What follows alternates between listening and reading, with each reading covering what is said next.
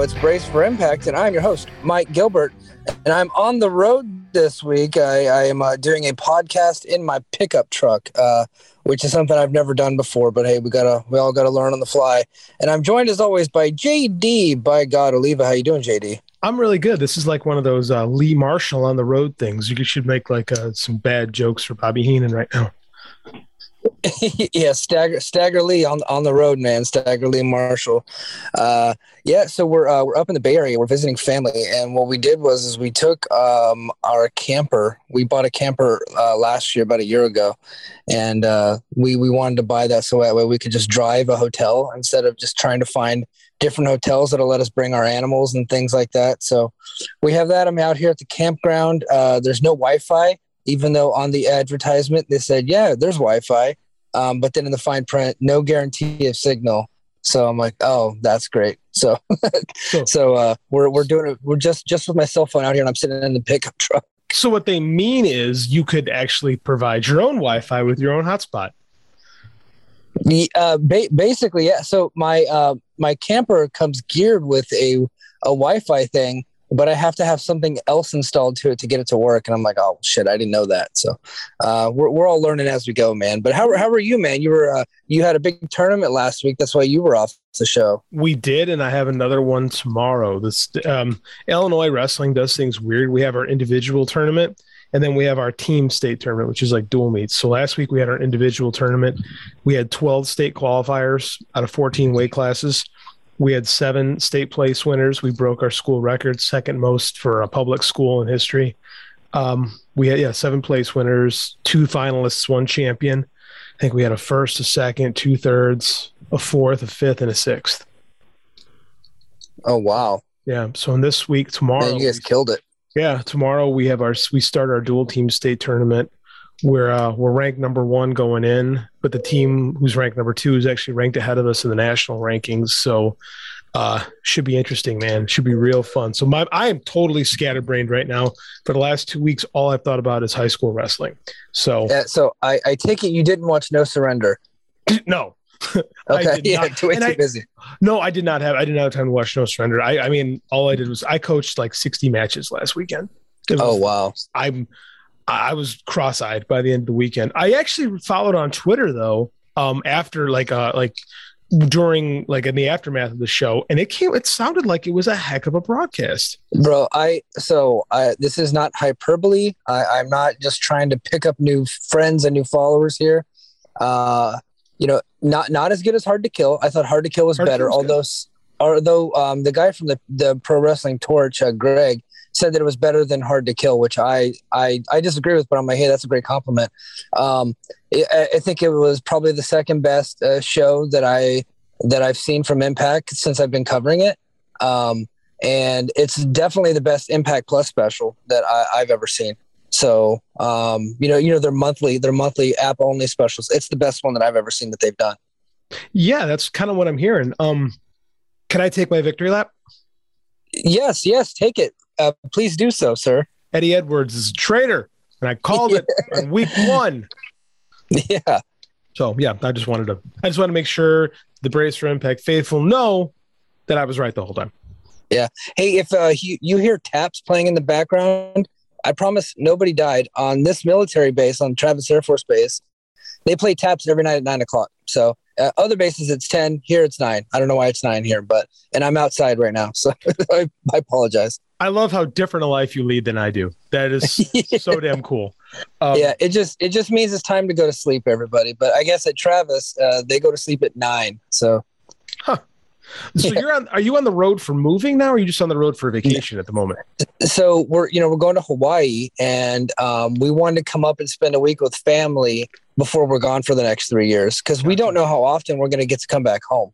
So we're going to try to make it at least once a year, but we're used to more family time than that. And so we came up and we decided to go ahead and spend a week up here. All my wife's family is here. So we've got a lot of visiting and we have really close friends that are here too. So what are you going to do with that camper for 3 years? We're going to store it at a family member's house with my truck. Good idea. Yeah, you can't get those things to Hawaii. Not unless I want to spend about as much money as I paid for the camper. It would cost me that much to get it to Hawaii. No. But the good news is that we're going to store it at a family member's house. So when we do come home to visit, we have our hotel, and my truck's going to be there too. So they'll come get us. I'll pick up my truck, my camper, and then we'll go find a place to stay. So you're going to rent a car when you're out there? Is that the plan? Or are you going to lease something? How are you going to do that? So the military is going to pay to have my wife's Jeep shipped out there. So we'll have one car. And then while I'm there, I'll get like a little beater, like a little daily driver, something like that. That's not so bad. No, not bad at all. Yeah. Yeah. But back to those. Sorry. One more thing. Kiss my ass for moving to Hawaii. I just wanted to. Yeah. Everybody, I got heat with everybody over that, man. You do. It sucks. Yeah. So, but back to No Surrender. I strongly, JD, I know you're pressed for time and you're probably backed up on wrestling watching as it is. I would make it a point to watch that if you get a chance. I encourage all the listeners because a lot of people that listen to us are not, some of them are not even Impact fans. They just like the show. And so if you're one of those people, I encourage you to go ahead and watch No Surrender on the Impact Plus app. I thought it was a fantastic show. And I also encourage you, if you're listening to this podcast for free on Apple Podcasts and Spotify, to stick around, because at the end of this episode that you're listening to right now, you're actually going to get my hot take review that I had recorded on Sunday morning, the morning after No Surrender. I did a solo show because my schedule was a bit wonky. So I did a solo show. It was exclusive to the Patreon. Well, we decided to go ahead and give it to everybody for free. We're just going to tack it on to the end of this episode. Patreon subscribers, you're listening to this, don't worry. You've already heard that show, so it's just going to be normal business as usual. But for the free folks, we're going to tack that on to the end of this episode. Well, sweet, because I haven't even heard it yet. Yes, it will move up. No Surrender moves up in my list of stuff to watch quickly because Noah just put the GHC belt on Ironhead Fujita, and I've lost interest. Yeah, I was actually going to watch that match because I was like, Fujita can barely move and he's in his late 50s. But Nakajima can have a good match with anybody. And then when I saw that Fujita won, I was like, okay, I don't want to watch now. So. That's how I feel. I'm like, so we have this really cool, really over champion that's making people interested in the product. So of course, it's time to take that belt off him and put another old man that didn't move, that can't move at all. So, that's Noah. Yeah, gotta love Noah. But hey, we had another strong episode tonight. Story driven episode, I would say, like we had a few weeks ago. BTI. Let's talk BTI. Ace Austin and Speedball Mike Bailey defeated Trey Miguel and Jake something. I'm actually gonna go back and watch that. Yeah, I saw that. I saw the clip on the show this week, and I went, well, that's interesting for a BTI match. I'm intrigued by this whole Speedball Ace Austin thing. It's lasted a lot longer than I thought it would, and it seems to build more to a Jake something Trey Miguel match. So color me interested in this. Yeah. I'm very excited about Miguel versus Jake at No Surrender, at Sacrifice. And if Ace and Speedball are going to have a one-on-one, count me in for that one too, man. That should be awesome. Yeah, I'm game. Yeah, so we get into Impact. The opening video, I thought the opening video package to this show was tremendous. They stepped their game up, kind of going through the history of Eddie Edwards and Impact Wrestling, all the way up into the moment where he turned. He betrayed the company. I thought they did a very good job. And as Don Callis told Lance Storm on Twitter, that the guy who did it is Eric Tompkins. Lance Storm, who works for Impact, quote tweeted the video and said, I don't know who did this, but it's very good. And Don Callis goes, his name is Eric Tompkins, Stormbot. Learn the people you work with. So I thought that was pretty funny. To be fair, Lance just got there and probably hasn't had a chance to meet everybody yet. And the man lives in Calgary, dramatic pause, Alberta, Canada. So cut him some slack. Right. Well, yeah, I just think Callis is always, roasting Storm on Twitter. It's always pretty fun. So. That is all Callis does on Twitter anymore. Yeah, because apparently he's not in wrestling anymore. He just roasts people on Twitter. What is he doing right now? Is he just... Omega's out for the foreseeable future, so he's just chilling, I guess. You heard that Wrestling Observer interview with him and with Kenny, Dave, and Garrett, right? Oh, yeah, very good. Yeah, very good. Very good. Kenny's messed up, man. Yeah, he's going to be out for a while. Impact World Champion Moose comes down to the ring to open the show. Moose had defeated Morrissey at No Surrender. Again, very good match. So please go out of your way to watch that one. Moose talked about being the most dominant champion, improving it month after month. But after No Surrender, everyone was just talking about Eddie Edwards. Eddie Edwards is getting more shine than Moose. Moose said that it was him that made Edwards relevant to begin with. And if not for the beating he gave him at Turning Point, Edwards wouldn't have changed. He said the same was the case with Josh Alexander. Mentioned him there. That's going to be a theme in this show. And he said the same was for Matt Cardona, who turned heel on Jordan Grace. And while he was addressing W. Morrissey, Heath, of all freaking people, I didn't get it. Heath came out. And then he said that Edwards joining Honor No More was no joke. Now they have a serious problem. And basically, Heath was just mad that that Moose was not taking this whole thing seriously, only thinking about himself and not being the leader that the company needs. And so he is challenging Moose so that way he can become the leader of Impact Wrestling and become the champion there. So thoughts on the opening segment? Segment was fine until Heath showed up, and then I stopped caring. And then it continued as it went. I mean, I'm sorry. Heath's fine for a mid-card performer, but I mean, like, can I take this seriously at all? Like, I mean, so I saw someone in the chat saying this is just more of Scott protecting Moose. And okay, I'm fine with that. If you're going to make it the main event for the show. Yeah. Right? Or next week on Impact. Like, if you're seriously trying to draw my interest, that's what a draw is. You draw interest, you draw money. And if you, I have zero interest in that as an actual draw. Like, not even a little bit. No, Impact would never, like, this is like when Hulk Hogan would wrestle like Sika on Saturday Night's Main Event. Like, you knew there was no hope of that ever happening. Like, this is. Yeah, you just wanted to see Hulk do the leg drop on somebody. Right, that's it. And then there's going to be an angle afterwards, and you were curious as to what the fallout was. Like, this is, I can't express how not interested I am in this. Yeah. So, and somebody was like, well, maybe they're building up Heath, and I'm like, when's the last time he's got a win? No. Honestly, I don't know the last person he beat in a singles match. I really don't know. I'm not trying to be a jerk. He returned to Bound for Glory. He returned to Bound for Glory.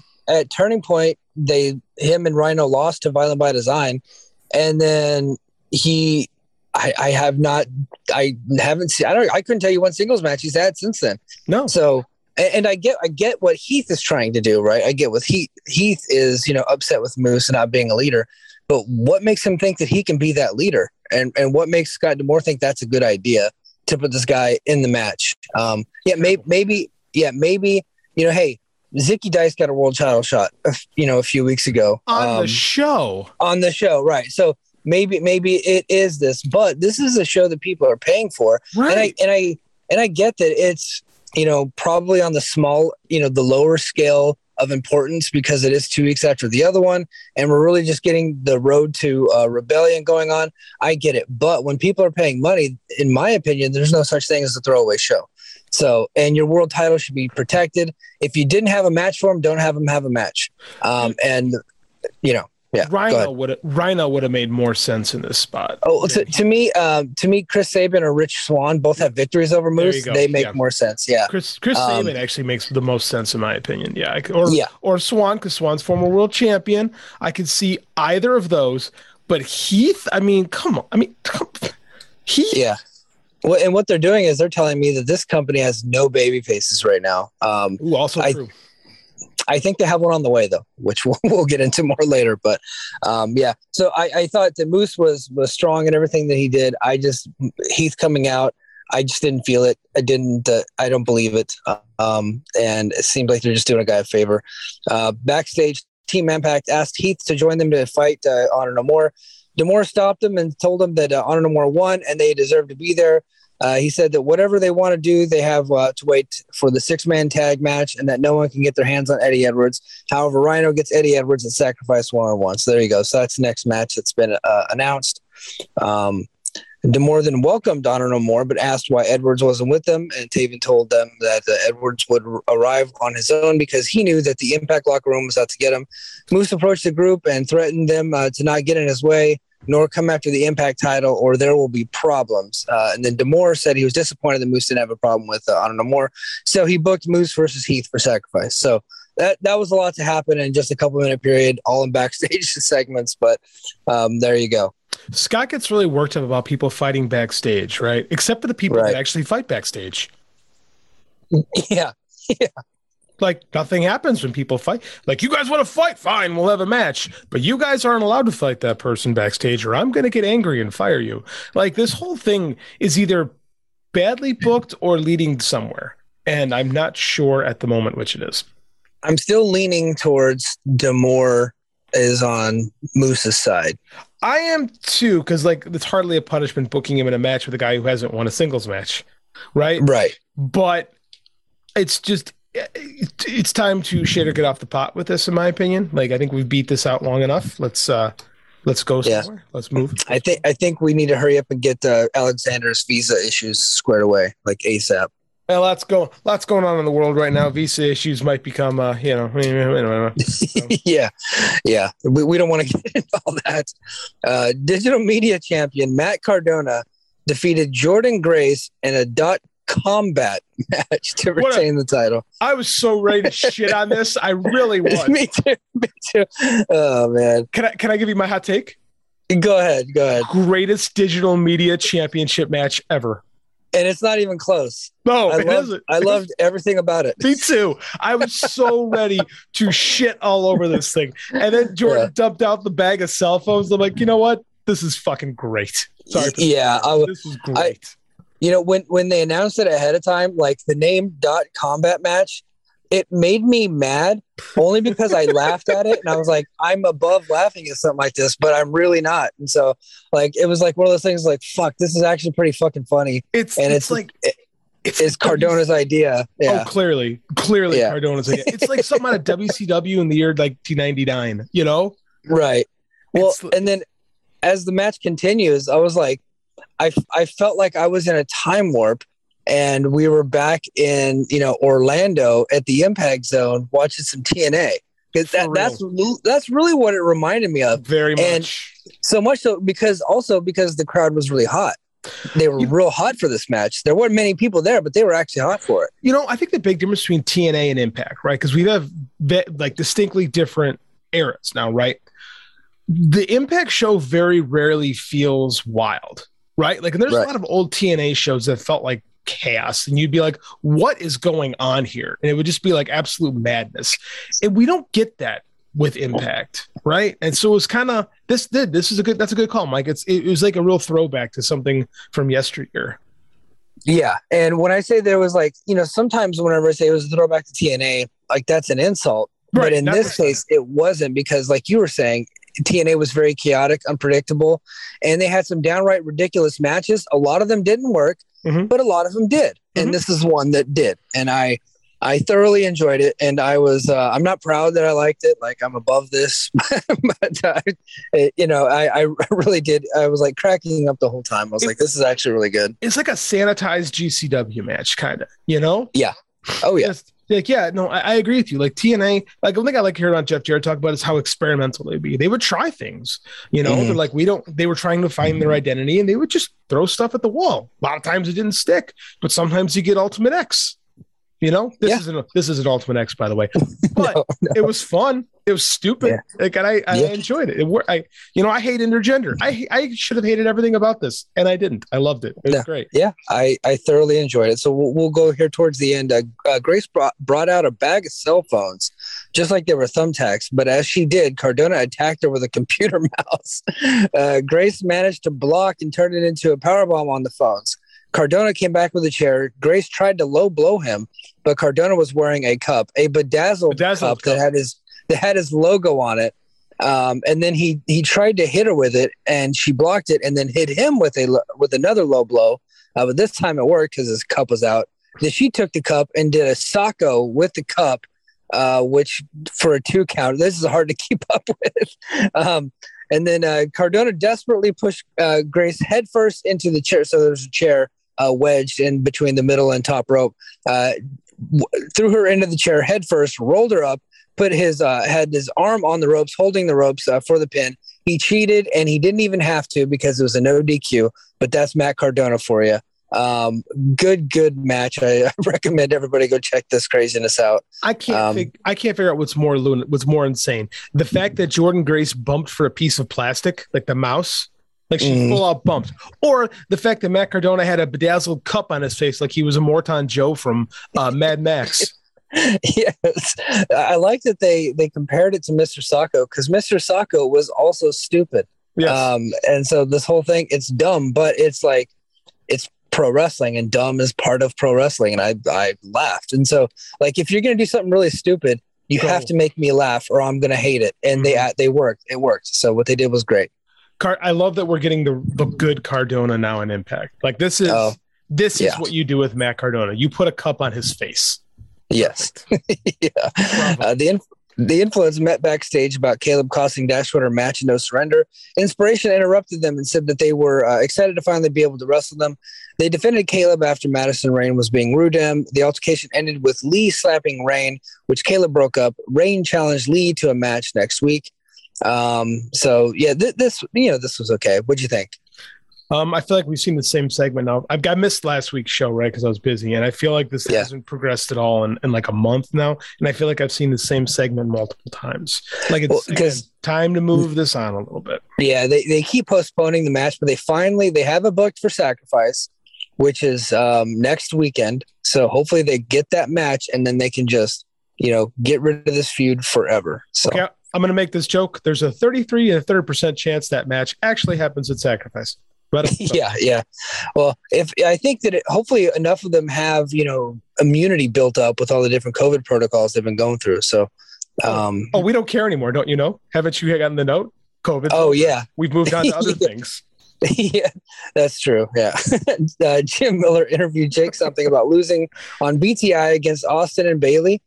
Something was about to answer when Trey Miguel interrupted him and said that they looked well out there and that he shouldn't feel bad. Something told him that he was only disappointed, but he was still focused on the X Division title, and he was double the size of Miguel, size shaming. And he didn't need anyone's pity, only Miguel's fear, and then walked off. I thought something sounded pretty cool here. Yeah, decent promo. Like, it was fine. Yeah. It worked. Yeah. Brian Myers comes out, and now he's got his own commentary table. Gosh, didn't WWE...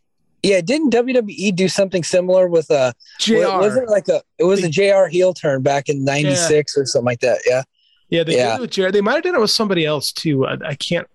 I think Michael Cole did something similar too, right. I think Cole did something with like similar to this. It's not original, but it's been a while since I've seen it, so I'm okay with it.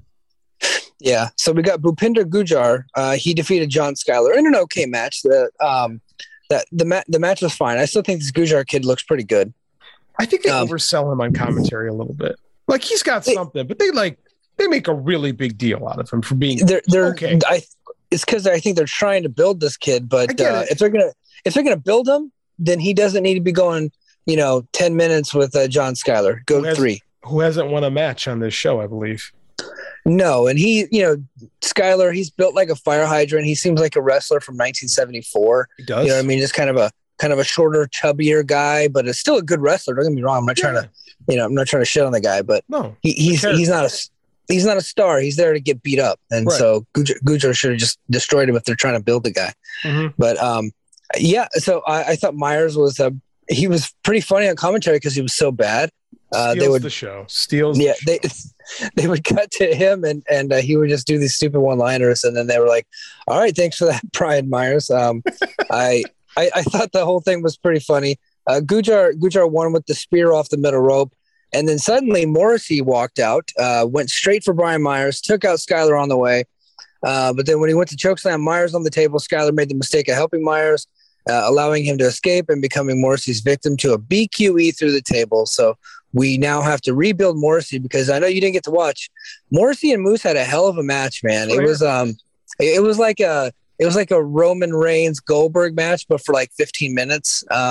Just tons of intensity, just big move, lots of hard strikes, and then of course Moose comes out with all the athleticism that you don't see in the Goldberg and Roman Reigns matches, with all the crazy moves that Moose can do, especially the stuff off the top rope. And so I'm glad that it looks like he might be sticking around, and they're going to try to rebuild him. Let me tell you what I loved about this. I thought that Skylar took one hell of a bump to the table. And what made that work to me was the fact that there was so much stuff on the table. So when the table collapsed, all this shit just went flying. And it reminded me of when Bret Hart went through the table. Right? Oh, yeah. It was one of the first times we saw that in mainstream pro wrestling in a long time. And dude, you want to know how sick I am? That was Survivor Series 1995, and Diesel did it, right? Yep, 100%. I wasn't going to get into the details, but you are spot on, 100% correct, my friend. Everything before 2000, my memory is perfect. Anything after that, it's all dead. Amen. There's a reason for that. Because a lot of the stuff after 2000 was bad. No, So, but what I loved about that was how they kept the tarp on the table, right? They kept the black drape on it, and all the stuff went flying in the monitors, and it was very similar to this here. So we're used to table spots, but we're not used to table spots with lots of shit on the table. And it looked really cool tonight. I'm like, man, that was a memorable table spot. I really liked it. So kudos to them on that. Yeah. I thought the whole thing was good. Steve Maclin cut a promo that he didn't care about Edwards, what Edwards had to say, but he had a problem that for weeks he kept putting the blame on Maclin that he was the traitor. He challenged Edwards to a match next week. I don't know that we're actually getting that match. We'll see. Oh, that would be bad. Yeah. I don't know that. I don't know that he actually challenged him to a match. I think he said he's just gonna confront him next week. So we'll see. That. I totally had that as a match. Okay. I don't know. It says it right here in Garza's report that he challenged him, but what I saw was that he was going to confront him next week. So we'll see. Maybe there is a match. I don't know. I haven't seen anything announced though. Maybe there's a match. Well, we'll look into it. AAA Reina de Reinas champion Deonna Purrazzo defeated Lady Frost to retain her title. So she did her champ challenge. Frost was the challenger there, and she chose to challenge for the Reina de Reinas championship. And so we'll go to the end here. Frost rolled Purrazzo, but the ladder kicked out, rolled into the Venus de Milo, and tapped out Frost for the win. This is her second defense of the Reina de Reinas title. So, or Reina de Reinas, title. AAA women's title. It's so much easier. Just AAA women's title. What's this other stuff? Come on. But anyway, I thought this was a good match. I like Lady Frost. If I had one critique of her, it's like, hey, if you're going to sell a knee injury, don't then do a bunch of handspring flippity doodahs after your knees hurt and then go back to selling it. Just don't do that shit. Just fight with your hands, lady. But other than that, I thought it was a good match. Got to get your shit in, right? We got a lot of people that still think that. One critique I had was I think it takes her a long time to set up that moonsault from the apron. It looked like Deonna was waiting and was like, "Come on." Yeah. Like that's where the editing could have helped her out a little bit. I agree with you on that. They got to protect them a little bit when the wrestlers fumble a little bit. You gotta cut some space out. But yeah, I just thought it was like, it's a cool looking move, but I mean, like, it takes a while to set it up. And I'm not a fan of, like, this is a typical lucha stuff too, is sometimes it just takes a little while to set stuff up and, it starts looking kind of bad. It wasn't awful, but she got to speed that up if that's going to be a spot of hers. Yeah. But otherwise, I thought a very good match. And then after the match, Giselle Shaw comes down with the most ridiculous sunglasses I've ever seen in my life. She had like a chain dangling down in front of her face. It looked like the chain should have been behind her head to keep the glasses on her head, but that's not what it was. I don't know. Doesn't everybody have like a chain in front of their face that they talk? I mean, I don't know. I don't get Giselle Shaw right now. I'm not on board with this 100% as at the moment. That's, I missed last week, so I'm not 100% sure what we saw from her then, but so far I'm like kind of on this. Maybe when she gets in the ring and she's awesome, I'll change my mind. But so far, you missed her match last week, which I thought it was pretty incredible. Really? Okay. Well, yeah, that's on me then. Yeah. And Kevin Ely. Oh, you know what? I'm sorry, I forgot to say this. Thanks to Kevin Ely from the Boom, Fight Game Media's own Kevin Ely stepping in last week. He agreed. He thought it was fantastic too. So, she's a really good wrestler. So we just got to figure out what her story is and what the gimmick is and why she's picking on Lady Frost. She already beat her. She beat her last week. So what's she doing? Okay. Yeah. Like I said, I missed last week's show, so I will. I'll take the L on that if that's the case. Yeah. Buried in the mid card is a very good Jay White promo backstage about his upcoming match with Alex Shelley, who, as a lot of people know, was was his mentor in Ring of Honor. I guess Jay White was like his understudy there whenever he was on an excursion. He said that his upcoming match with Alex Shelley is going to be strictly business, nothing personal. He said the same thing about turning on the Guerrillas of Destiny. It was nothing personal, but they just didn't measure up to his standards for the betterment of the Bullet Club. And he said that he was the best leader the Bullet Club ever had. Anderson and Gallows cut a promo about being the best tag team ever and saying the Bullet Club originals, and that the Bullet Club just didn't seem right without them in it, and now all is well in the world. And then they were interrupted by Eric Young and Violent by Design, and said that the whole deal that they had when they were going to take out the Bullet Club was to get a shot at the tag team titles. They had a deal, but because they're under new management now, the Good Brothers said they're under new management, and you're not getting the title shot because Jay White nixed that idea. And then suddenly the GOD show up, and then there's a big brawl. And it looks like Violent by Design and GOD are on the same side here. Yeah. It's funny. You mentioned earlier the lack of depth of the babyface department. And the last time I watched Impact, which was 2 weeks ago, Jay White cut one hell of a babyface promo. Oh, yeah. So, of course, then we turn him heel, which, again, it makes more sense. He's going to be heel. He's heel in AEW. He's heel in New Japan. I get it. But it just made me go, interesting. Yeah. I was like, I kind of like that he was a babyface in Impact, but I guess if you want to keep the synergy with the other brands, then you want to turn him heel, or keep him heel, because when he came in, he was actually attacking.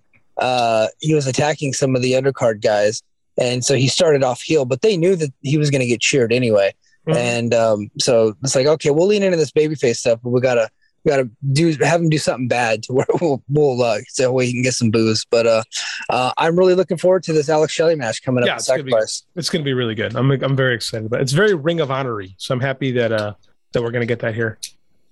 Yeah. What do you think? So I mean, this Honor No More stuff and Eddie Edwards totally on this show outshined the Jay White GOD stuff. But when you go to, social media and like wrestling circles, because there's so many New Japan fans, the GOD getting kicked out of the Bullet Club was the bigger story. What are your thoughts on that? I think that's just a disconnect from the traditional Impact fans and the baseline IWC, if you will. New Japan is very popular in the circles that we travel in online, right? Like everyone we know is talking about New Japan. Even when the company's down, we're talking about New Japan. They don't talk a lot about Impact, right? And I think a lot of people are missing how great this Honor No More feud is. So I agree with you 100%. I think that Honor No More has outshined Bullet Club tenfold since coming in. I've said that on this show, but here's what Bullet Club brings to Impact, which is good: eyeballs, attention, and investment. There's previous investment from the social media wrestling world at large that you're pulling into Impact by just having Jay White and Bullet Club. And that's only good. Like, hopefully everyone else gets on board with what else is going on in the company. Yep, totally agree. Jonah defeated outlandish Zicky Dice. Zicky has his own theme song now. It's actually pretty good. Jonah also has a theme song, and I don't think it's very good at all. But boy, did I get slammed when I said that. I got a lot of heat for that. I was like, I didn't think, I'm with you. It just sounds like a bunch of muttering. Yeah, but he hit he beat him with a power bomb, and then after the match was over, he hit him with the tsunami. And then backstage, Gail Kim was pissed, told Jonah to stop attacking people after the match, and then Jonah asked for a real competition. So Gail Kim booked him against PCO at Sacrifice. That should be pretty interesting, actually. I'm on board with that. Two monsters going at it. That should be a lot of fun. Hey, is Zicky ever going to win a match? And does it hurt the character more if he does? You know what? I think that he could be a babyface for them eventually. He's such a stupid, lovable, kind of, not the same scale, but kind of like they could probably bring him up as like this Eric Young-y type of babyface, where Eric Young was so stupid and lovable and was getting his ass kicked a lot. And then all of a sudden, he got a lot of fan support. Maybe they can do something like that with Zicky, because that he works really hard at everything outside of the ring. So I just don't get a chance to see what he can actually do inside of the ring. I have not seen a really good match from him because he hasn't been able to have one. So it's funny. You look at him and you see Eric Young, and I get where you're coming from. I look at him, and my first thought was, he's carved a nice little spot out. He could be like their Brooklyn Brawler. Oh yeah, I guess so. But he works so hard on his outfits, on his social media game. Yeah. Dude, he promoted his own event, and he had like 300,000 viewers on Twitch. It's pretty awesome. The guy. Yeah, the guy, he's a self-starter. I happen to be invested in guys like that. So I hope the best for him. But yeah, maybe one day he'll get a win. I don't know. Speaking of a guy who loses all the time, Johnny Swinger ran in and fucking was so funny, man. He ran after Kim and cut a promo that Jonah wasn't going to make the sacrifice because he wanted Jonah in a rematch since he had been training with Bill Dundee because Bill Dundee's Australian. Showed him the Australian rules wrestling. And he said, I got a demolition axe to grind with Jonah, which also killed me. And then when Gail Kim gave him the match, he flexed on her and he goes, yeah, baby, 5 D-ball a day. I'm getting big. And if you don't know what D-ball is, it's Duranabol, right? Is that how he's Duranabol? Is it Duranabol or Dianabol? I could never. Maybe it's Dianabol, but it's steroids. So just openly admitting to taking steroids. I love that. Hercules Hernandez said that in a promo once. He was like, I remember that he was openly like 10 cc's of Dianabol a day. It's like, yeah, that's why you're dead. Swinger's the best, man. He's when he talked about training with Bill Dundee, I absolutely lost it, man. Like, you've got to be a hardcore wrestling fan to get his shtick. But once you do, it's fantastic. You and I might have been the only guys watching that knew exactly who Bill Dundee was. Yeah. Yeah, probably, but that's okay. Sometimes I feel like Swinger's only for me. Like, I really feel like when listening to this stuff, I'm like, this is like the JD Oliva portion of the show. Right, because I know some people watch him, and even if they do know who Bill Dundee is, they're mad that he's using these insider references. But I'm like, that's the character. That's the character. That's why it's funny. Right. Impact is not WWE. This is a super niche audience. There's not that many people watching. You can get away with stuff like that here. It won't work in other companies. It only works here. Yep. Agreed. Yep. Mickie James and Chelsea Green met with Gail Kim to request a title match between James and Green. Typically you just bump into each other backstage and get the match that you want. But they're going through a whole thing. Tasha Steelz. Chelsea just needs to play her music. Yeah. That's all you need. Just play your music and come out, and they have to give you a title shot. That's also New Japan rules. Yeah, well, that's kind of what Heath did. Heath just kind of showed up and said some mean things, and the next thing you know, they're doing it. Tasha Steelz and Savannah Evans interrupted and claimed that Green hasn't actually done anything to earn a shot, which she's got a point there. Right. But Kim did bring up the technicality that Green defeated James by DQ some weeks ago. Steele said that James only won at No Surrender because Green interfered, which is also true. So she deserved a rematch. Gail Kim booked Steele versus Green next week in a number 1 contendership.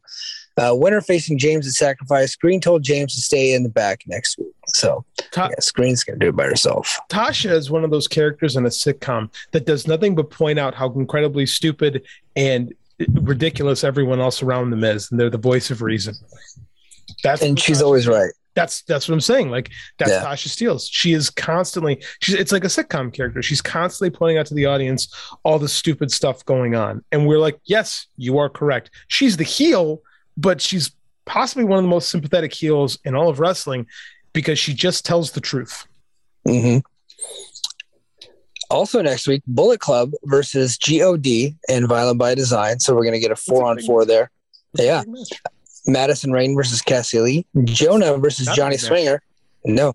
And Eddie Edwards versus Steve Macklin. So that match has been made. I guess I missed that part. So that's going to be fun. I'm looking forward to that. I mean, I think that our guy Macklin's probably going to take an L in that one. Yeah. Because we're just pushing this new version of the Eddie character and we got to keep him hot. But that should be fun.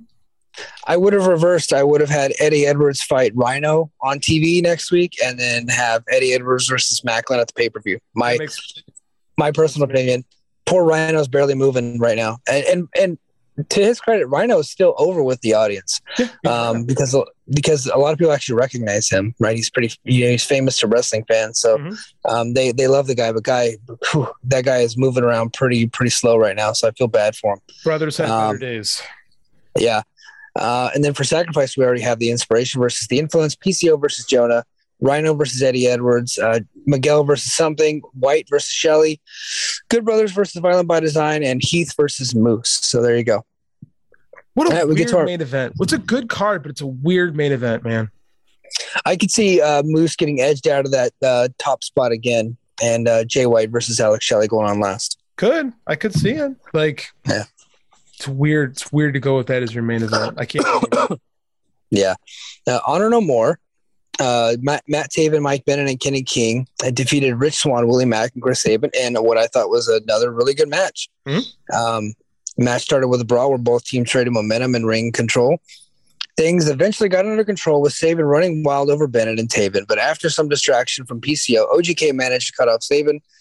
OGK and King kept control over Sabin for some minutes until Sabin managed to dodge and get some offense on the OGK, finally tagging in Swann for the hot tag. Swann and Mack immediately started double-teaming Taven with a 3D for a near fall. Mack hit Swann with a Samoan drop and moonsault combo for another near fall, but after taking down both Bennett and Taven, King ran in and took him down. OGK teamed on Mack and hit the Proton Pack for the win clean. No cheating whatsoever. After the match, Honor No More controlled the ring. Maria introduced Eddie Edwards to join them. So before we get to the Eddie Edwards promo, what'd you think of the match? I liked it. Ring of Honor guys know how to work, man. Like this whole thing is good. Like this is good. This is the stuff on Impact that I was like really cool on like a year ago. Like the work rate in this company has just gone up dramatically. Yeah, I think that with all these new pieces that they've added, man, it's like the bottom rung of the Impact roster is still a very good wrestler, and I like that. No, I'm with you. This is stuff that was really lacking from Ring of Honor the last year. Is just like good foundational like storytelling.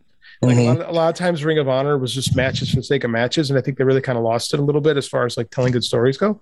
So this is good. You know, I love the Invader storyline. It's one of my favorites in all of wrestling, and I think they're still hot, still works. It doesn't feel played out. No, and I think Eddie Edwards was the perfect guy to turn on Impact because he has such a rich history. So Maria introduced Eddie Edwards as a triple crown champion in Impact and a triple crown champion for Ring of Honor. So he's won 3 titles in both companies. And Edwards came down to the ring. Rich Swann got in his face, but since D'Amore has ruled that no one can get their hands on Edwards until it's sacrifice, he didn't attack Edwards. D'Amore had to come down and send Team Impact to the back before things got out of control. Edwards finally addressed his turn. He said that he understood everyone's anger for being portrayed, but they were all wrong about blaming him. Edwards said that he had known these men for a long time, but he didn't join them because he knew each other. But along with them, he also felt betrayed by Ring of Honor when they took a hiatus after all the work that he did for Ring of Honor. Edwards said that Honor No More's issues wasn't about Ring of Honor alone, but the whole industry being dishonorable. He said 2 years ago, D'Amore and Impact started allowing people from outside the company to join Impact, but instead of benefiting Impact, they gave Kenny Omega a title shot, and Rich Swann failed to defend the company and allowed Omega to take their title. Edwards said that it had to be the Impact roster who had to fix Impact management's problems. Edwards said he waited for his shot after Swann, Callahan, and Moose failed to recapture the title, but instead Impact Management gave the spot to Josh Alexander. And at that moment, he knew that Impact had lost all their honor, and he lost the faith that he had in the company because they showed no faith in him. I'm going to pause right there. He has a very good gripe. Yeah. Very good gripe. He said that he was – go ahead. I fail to see what makes Eddie the heel in this. He's not the heel yet.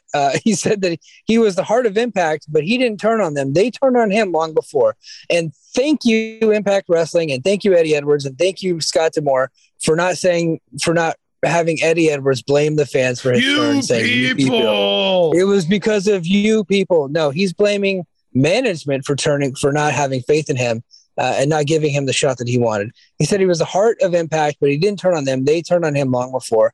At the end, he joined Honor No More because he gave his life for Impact, but Impact never gave anything back. He even talked about the time, and we brought it up on this show.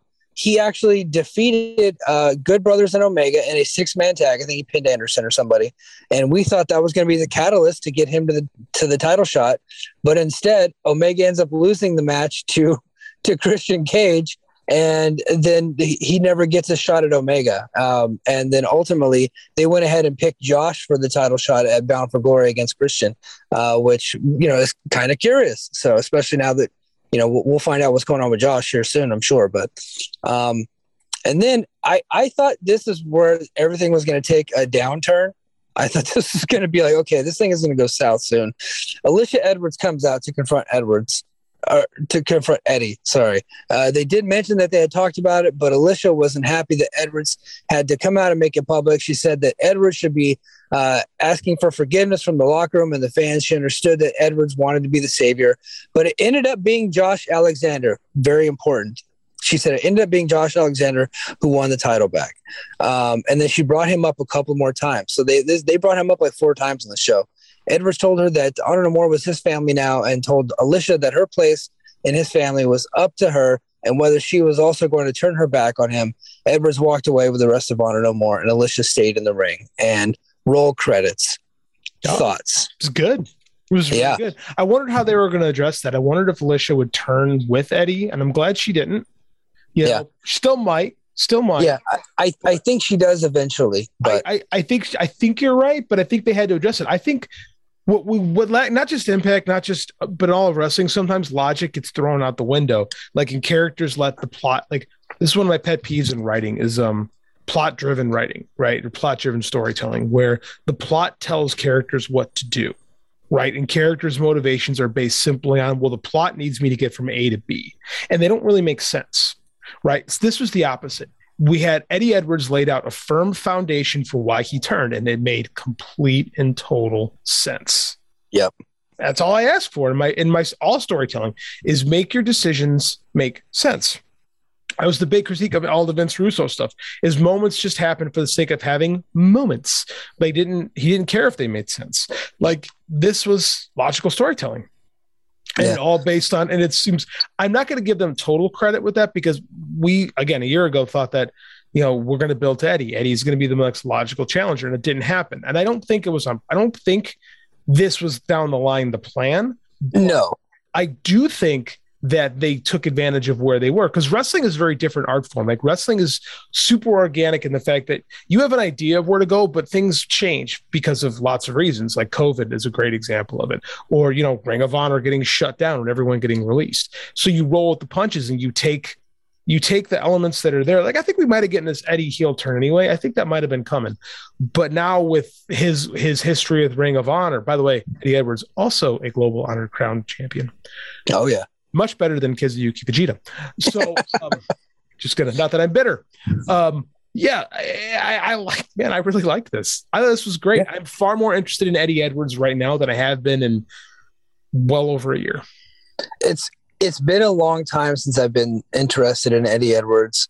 Nothing against him, but I just never felt like he had a story that I could sink my teeth into. It's been a long time since he had that. His matches are always good because he's a very good wrestler. Not since the Sami Callihan feud, right? Yeah, no, the one where I agree. Face broke. Yeah, and I think that at some point Eddie turned into Tommy Dreamer, which I don't like. I've never been a fan of when the face got broke, he kind of came back with a new look, new attitude, and it's been fine. It breathed some new life into him, but I think it's time for something else. I liked his little, I don't know if this was on purpose, but I liked his little Harvey Dent Two-Face jacket tonight. Oh yeah. That was really cool. I like that. I don't know if it was on purpose, but I that's the first thing I thought of when I saw it. So it was good, man. I thought Eddie did a great job today. I thought he cut one hell of a promo. I really do. Yeah. Best promo I've ever heard from Eddie, honestly. Mm-hmm. I thought he nailed his first heel promo, and I'm really excited to see where this goes. Mm-hmm. And I think that tonight's episode of Impact, again, another story-driven episode, I'm going to go ahead and give a big thumbs up here. I really enjoyed the show. Agreed. I would have given a thumbs up to it if nothing else happened after the cell phones. I was on board after that. Yeah. All right, guys. Well, hey, if you're listening to us on Apple Podcasts and Spotify, stick around. You're going to get the Patreon version of my personal No Surrender review. It's about 30 minutes of me riffing on No Surrender just immediately after I'd finished watching it. But Patreon members, stick around. We're actually going to talk about a new free agent that just hit the market, and whether or not that person will be earmarked for Impact Wrestling. One member of the wrestling media is thinking that it could happen. We'll see. We'll play that one by ear. Cody Rhodes. Go ahead. We're talking about Cody Rhodes. Oh no, me and Kevin riffed on Rhodes last week. If there is a Rhodes that's going to be joining Impact, the name's not going to be Cody. We'll get more into that since uniting it to the name of the contract. Sorry. Yeah. So, Patreon members, stick around. We're going to talk some news. Everybody else will talk to you next week.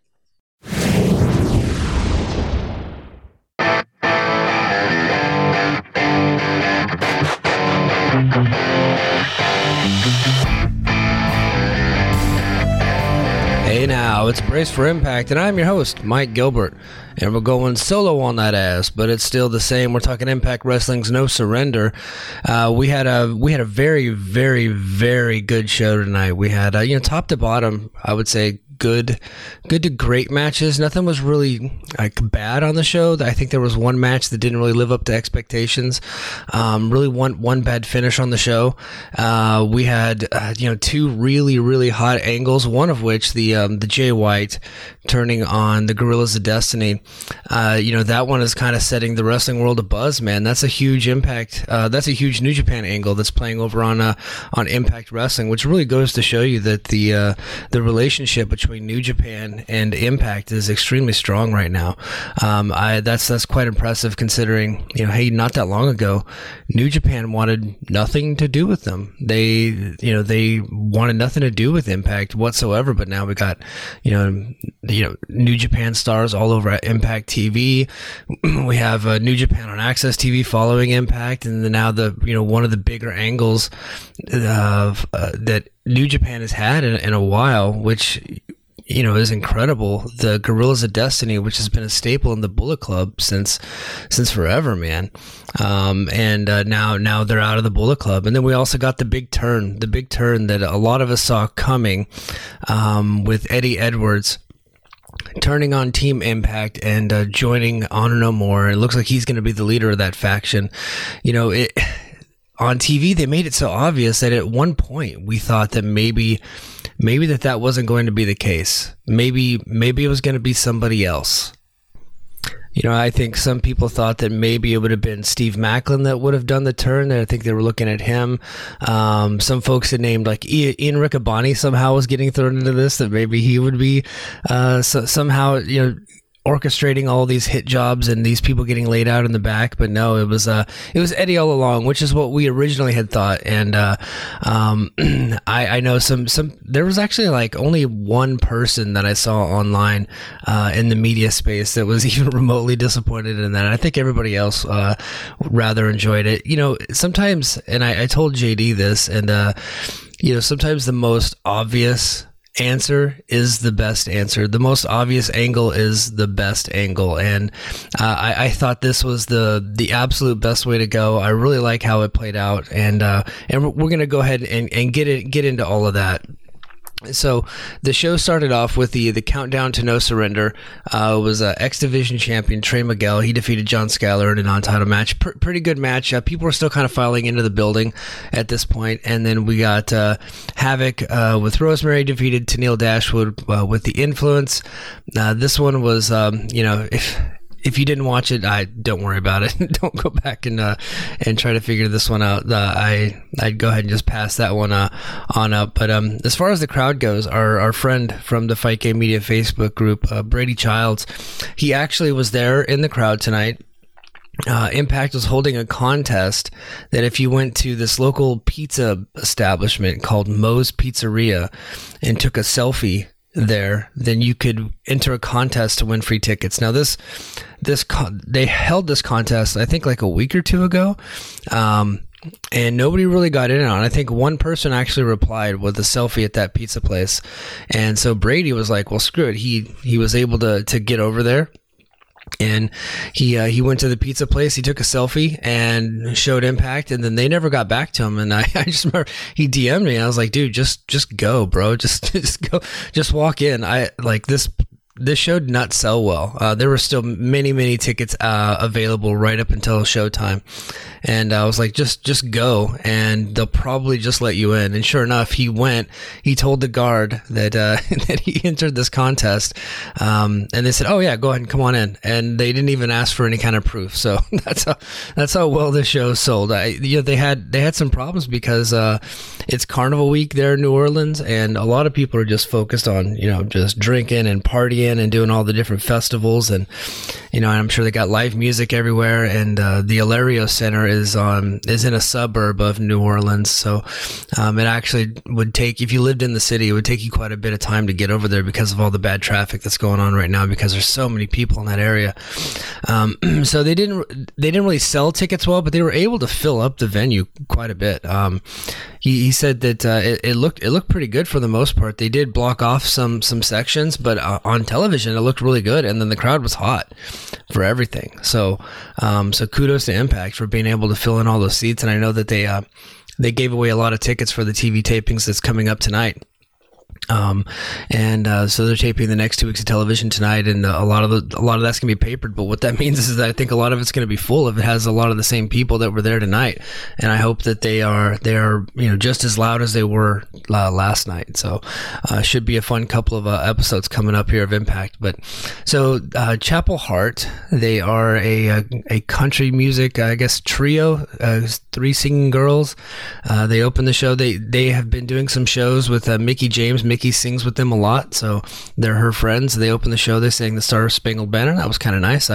Impact doesn't really do the national anthem stuff very often, so it's kind of cool to have that little change of pace. And then we got the opening match. It was Jake Something defeating Chris Bay, Ace Austin, and Speedball Mike Bailey to become the X Division #1 contender. I loved this match. This match was just nonstop. It was a complete sprint, old school TNA X Division opener.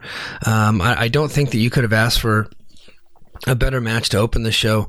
Just tons of fun, and Jake Something, man, getting the win. And what that tells me is his contract was expiring this month, and there has been no announcement made, and I have not seen any of the members of the media post this. But I mean, you have to wonder, since he won this match and now he's the #1 contender, he has to be re-signed, right? I mean, it makes sense. He just beat Chris Bay on television 2 weeks ago, and now he's winning here.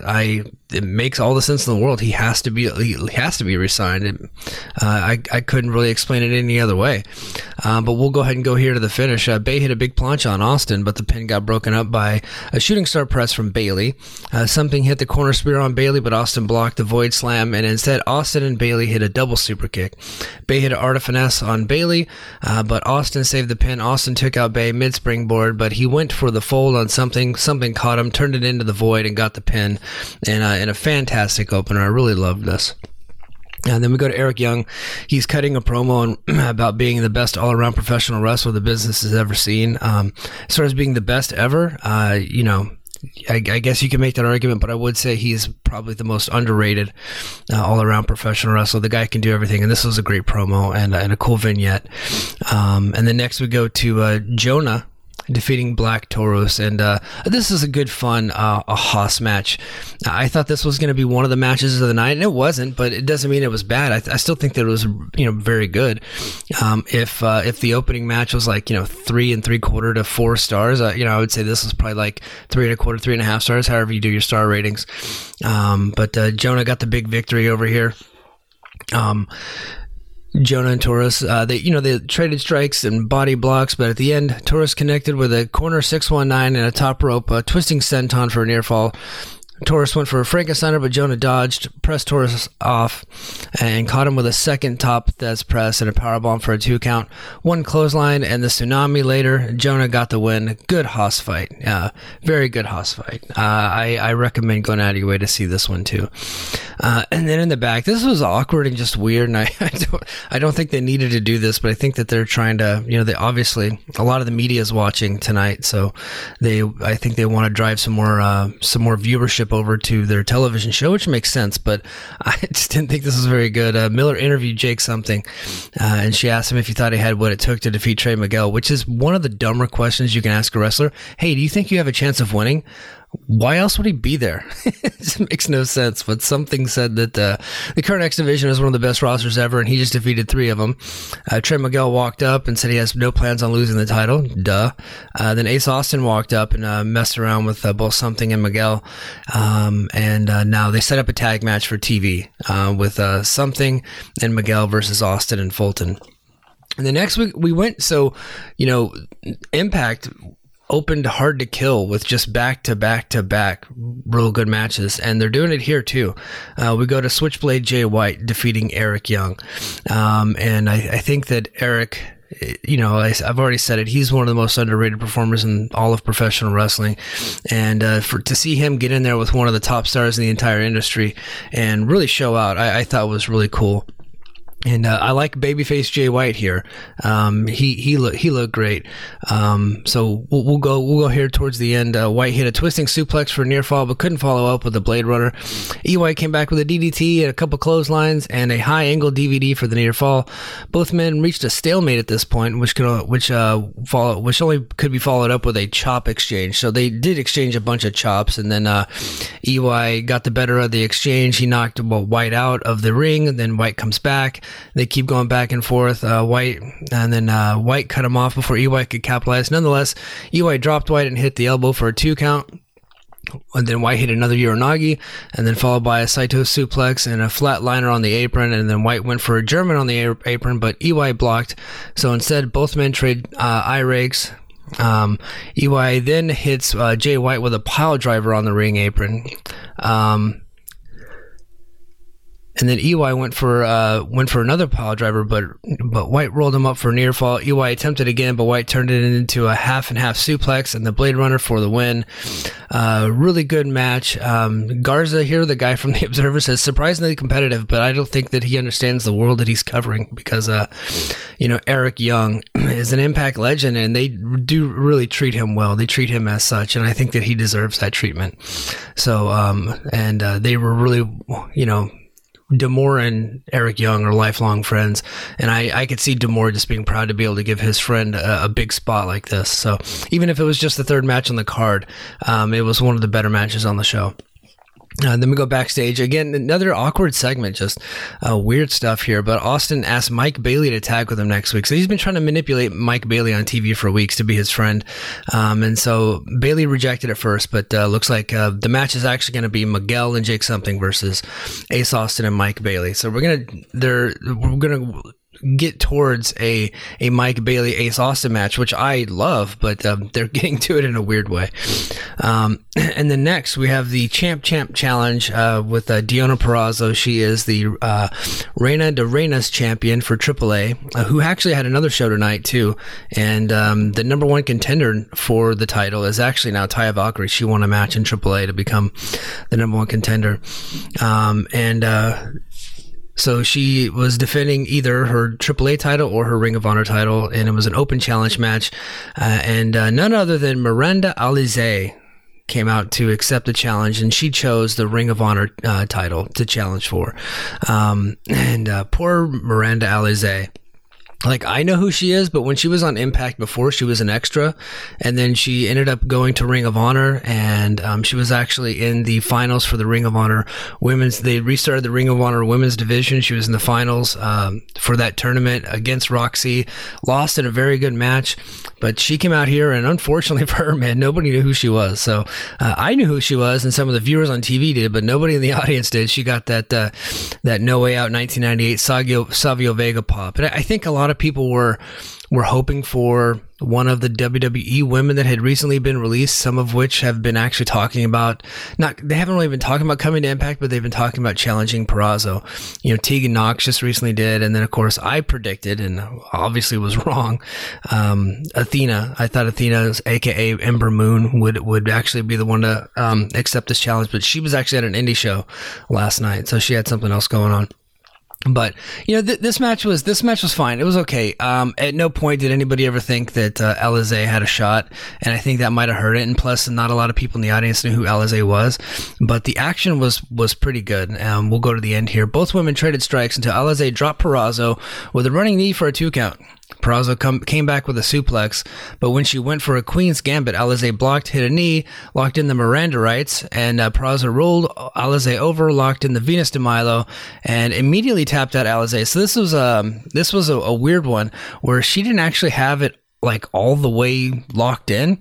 She had the one arm trapped, and then she was going for the second arm, and as she was going for the second arm, Alizé just started tapping. So I thought that was strange, but it was a good match though. Then we go back. Miller interviewed Chapel Hart about being there supporting Mickie James, and then Mickie James comes up, and then Chelsea Green approached them too. James offered Green another shot down the line once she's done with Steels. So I said, this week on our show, Brace for Impact, that all of this stuff, even with Tasha Steels, this stuff between Chelsea and Mickie, it's all leading towards a Chelsea and Mickie match, and we're going to get that eventually.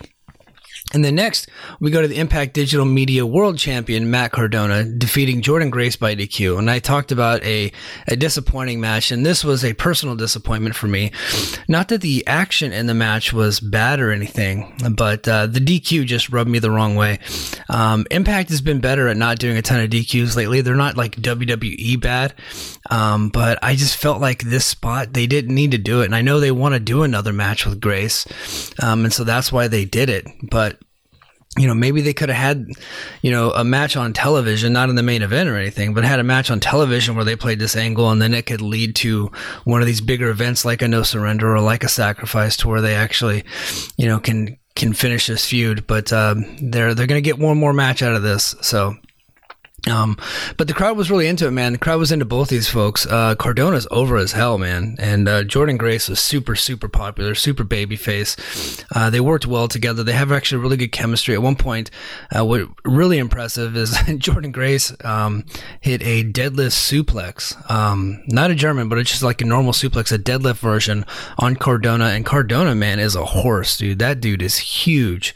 And so for her to be able to do that was incredible.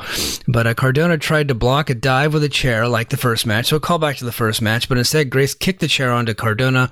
Grace went to use the chair, but the referee took it away, and her emotions allowed Cardona to take her down once again. Now it was Cardona who had the chair, but after the referee didn't do anything, Grace low-blowed Cardona and got herself DQ'd.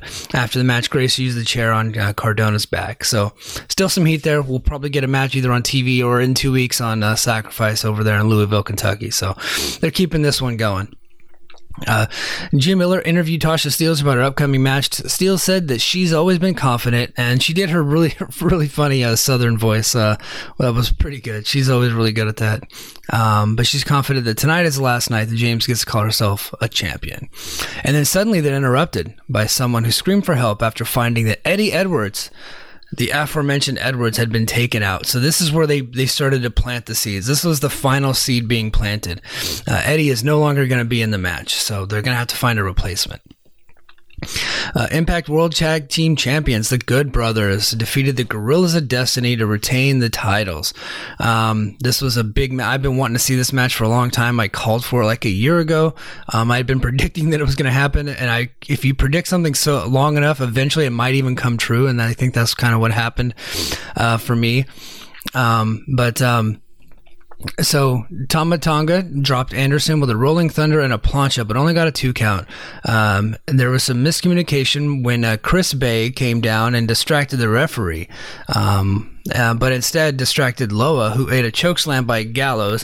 And then suddenly Jay White sneaks into the ring while the referee's being distracted because Tonga Loa was outside, so he's checking on Loa, who had just gotten chokeslammed because he was being distracted by Chris Bay.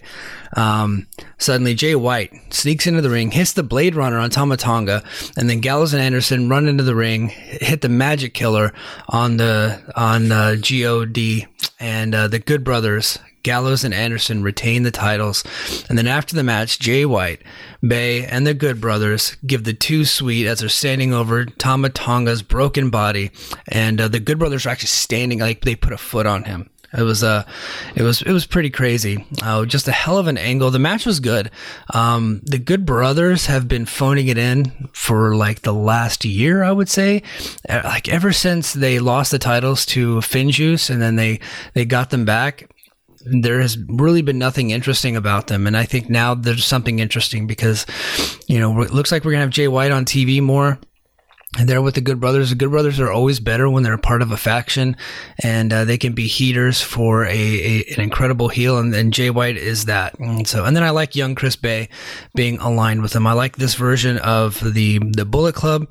I really dug the angle, kicking out God, and obviously we're gonna get a good blood feud going between the Good Brothers and the God. That will probably cross over into New Japan as well. I could see them going over into New Japan as things start to open up a little bit. Hell, in California, they lifted our mask mandate in our county. You can just go to the store now, no mask. So, and this is California, man. So we're really strict over here. So, hopefully Japan opens up soon, and they can have matches in both companies. I think that would be awesome. Next, we got the Knockouts champion Mickie James defeating Tasha Steelz. This was a good match. I have not been impressed with any of the work that they've been doing on TV recently with this feud, but I really did. I enjoyed this one. The only thing that I really didn't care for, but it wasn't too egregious, was the interference. So we go back in the ring. Steelz has the upper hand, but James tried to fight back and got some offense in before Steelz once again dropped over the kick. James came back with strikes and failed to see if it was she came back with strikes, and then she low blowed Steelz, which if you're a guy gets you disqualified, but sexism at play. Girls get to do it, no problem. But after a couple of clotheslines, James had Steelz down for the top rope Thesz press for a 2 count. James took out, so Savannah Evans gets up on the apron. James took her out, but the distraction gave Steelz the opening for a cutter. And then Chelsea Green ran down and brawled with Evans. Both women teased their signature moves, but after some back and forth and O'Connor roll attempts, James got a clutch on Steelz and got the win. Good match, but I didn't think that we needed the interference. Chelsea was actually on the ring, and James threw Steelz into Chelsea, and that's how she ended up getting the roll up for the win. So it's clear that Tasha was becoming an afterthought here, and that's what I don't like about it. They could have just had a match and let him tear down the house, and then on TV continued the Chelsea Mickie stuff. I didn't think that you needed that here, but I know that they feel like that's their money. That is Chelsea versus Mickie, and it looks like Chelsea's going to become like this obsessed fan, which is a story they tried to play out in WWE, but they never could get it done. They ended up dropping the whole thing, so that's going to be playing out here at Impact, and so should lead to something coming up at Rebellion. I'm guessing anyway. Now we go to Impact World Champion Moose defeating W. Morrissey to retain the title. Brian Myers joined commentary. I gotta say, I loved this match. It wasn't the match of the night. It wasn't the best match of the night. But if I'm giving out star ratings, I'm going 4 or higher on this one. I love the big hosses. These are 2 big hosses. And when you get with the big hosses, a little bit of sloppiness, but I think that's okay. Because they made up for it in drama and action. It was kind of a WWE style world heavyweight title match. And what I mean by that is they were hitting finisher moves like early, like Moose really early into the match actually started hitting his lights out. So he landed an early 2 surprise lights out early in the match. But then Morrissey ended up rolling out of the ring, and they brawled all around the ring. They had some table spots and all kinds of action. And then Moose, just his athleticism was just on full display here. The match finally, so after they brawled around the ring and they went through some tables, match finally went back into the ring where Morrissey went for another BOE, but Moose reversed into a Rana and a drop kick. They exchanged chops and went back to clotheslines. Moose did a really weird flip off the clothesline. So when I said sloppiness, I think that it was supposed to be an attempted reversal, but it got jacked up. It still looked cool. So Moose came back with a 3rd lights out, but Morrissey was under the ropes, and then Morrissey hit the BQE, but Moose also had his foot under the ropes. Moose blocked another BQE, went for a jumping superplex, couldn't capitalize for the pin. So this was cool. So they were like up on the ropes. He was going for he was going for a top rope suplex, right? But gets blocked, and then Morrissey gets all the way up onto the top ropes, and then this is where Moose does his super like springboarding, getting all the way up there, and then they're both like these 2 huge monsters, both standing on the top rope, and then they do the superplex and for a near fall. But then afterwards, Moose kipped up, hit a 4th lights out, and got the victory. It was chaotic. It was awesome. It was just my second favorite match of the night. Easy, my second favorite match of the night. and Moose looked incredible, and Morrissey for his part did too. I thought this was like whoever put this match together, I thought did a really good job. Despite some of the sloppiness, and people are saying that Moose might have been hurt early, and that could have led to some of it, but I just thought everything was great. I don't mind a little bit of sloppiness with the big guys, man. It doesn't have to be a dance. It doesn't have to be so choreographed. I thought it was great. And then we go to the main event, which is my match of the night. Not because of the angle that played out, but man, this was just nonstop action. Just everybody hitting big moves, all kinds of big moves to the outside, big moves on the inside. Great storytelling. Honor No More played awesome heels, except PCO. Whatever he does, he gets cheered, man. But I thought he looked great in the match. And so we didn't even get to this, but Willie Mack returned, and he ended up replacing Eddie Edwards, which is funny because he was actually booked for the AAA show last night, and he no-showed that one.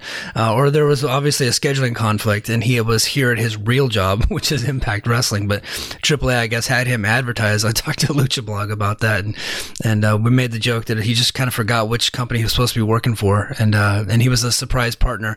He was supposed to be a surprise partner in AAA, but he ended up being a surprise partner here in Impact. And so this is where the angle hits. So after like tons of big moves, everybody hitting the dives to the outside. At one point, this was really cool. At one point, Willie Mack and Rich Swann were being held on the ring apron, right? So their heads are exposed onto the ring apron, and they're being held by OGK, and then PCO went to the top rope and hit his flipping senton onto both of them. And then OGK pulls them out to where they're dangling off of the apron by their feet, right? And they're being held up. And then Vincent hits another flipping senton on top of them. And I thought Vincent was really cool. He's a great character. I love that guy. But after all that, Macklin accidentally took out the referee after King tossed him into the referee. The match will continue with everyone hitting dives on each other, one after another. PCO dropped the reanimator on both Mack and Swann, which is what I just talked about, followed by Vince's Red Rum. And at this point, everyone is out on the floor. Then a brawl exploded. PCO, of course, hit a PCO salt and took everybody out. The referee is still down. So the referee was, I think he got shot or something. but like Macklin, hit him, knocked him out to the outside, but he was in a coma for a while. Back in the ring, wrestling logic, back in the ring, Rhino went for a gore, but Maria protected Bennett, and then suddenly Eddie Edwards ran down with a kendo stick, and this was the big, the moment that he came out with the kendo stick, you knew exactly what's happening. He's hitting Maria with it, and Rhino's cheering him on, and then of course Rhino goes to gore Maria, and then Edwards just smashes Rhino instead. Edwards turned on Team Impact, then he takes out everybody with a kendo stick, and allowed Kenny King to pin Rhino for the win. Great match. Great action, tons of chaos, and Eddie Edwards, he's a Ring of Honor guy. He's backed with his Ring of Honor crew, and he finally turned heel, and this is something that he's been needing for a long time, because I've been feeling like forever that this guy has just been bland on television, and we finally got a good heel turn out of him. So like I said, top to bottom, an incredible card, two really big angles, great matches all up and down the show, only slight disappointment in one of the matches. And then in the Chelsea Green, not Chelsea Green, but in the Mickie James, Tasha Steelz, the Chelsea stuff didn't really work for me. But again, that wasn't really bad and it wasn't too egregious. So I really did. I enjoyed just about everything on the show. And I wanted to shout out to Tom Hannafin and Matthew Raywalt. I thought they did an incredible job, and shout out to the crowd, man. I know a lot of them were really excited because they probably got in for free, so good for them. But they went and they had fun, man, and they were loud the whole night. So good for them. Great show, all up and down. I'm excited to see what's coming up on the tapings starting tonight. I'm hoping not to get any of the spoilers, but what can you do? Sometimes that just happens. But hey, until we meet again, folks, thank you for listening. I apologize. JD's not here. He is on the road with his wrestling team. I know they kicked some ass there in their wrestling tournament on the road, so good for them. He's got a bunch of good kids over there, and he's a great coach too. So shout out to JD and his wrestling team, and shout out to all of our Patreon faithful, the BFI chat. Shout out to all the homies that were chatting along with me there during the show last night. And I'm glad that everybody enjoyed it. And until next time, mahalo.